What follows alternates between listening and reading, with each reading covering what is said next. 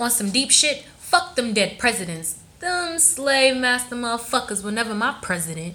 But getting money is the way to life. But I mean, how can I eat in this world without the bread? How can shit not taste better without the cheese? I mean, how can I pray without falling to my knees? This life ain't right, but what's wrong, really? I'd rather my family be taken care of than be begging the government for some damn pennies. But preacher, preacher.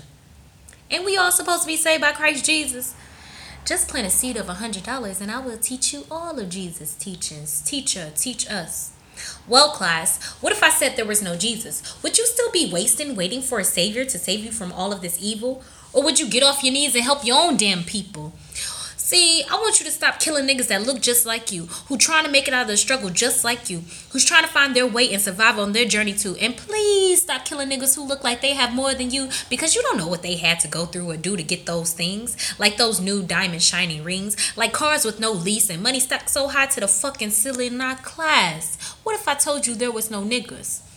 What if you really seen your brother before you were pulling the trigger? What if you were the one who came up and had to think how you were going to split up all your figures with your brothers and sisters? Like I said, what if there was no niggas? And that crazy ass word bitches. See, there may be some glitches in my system because I might say I love my niggas and fuck these bitches, but this is where my reality switches. Having pride in myself is not to tear down you. Me spreading my truth ain't me comparing myself to you. Me going off in the booth ain't got shit to do with you. I ain't got shit left to prove, but to continue to make moves and continue to do what I was sent here to do.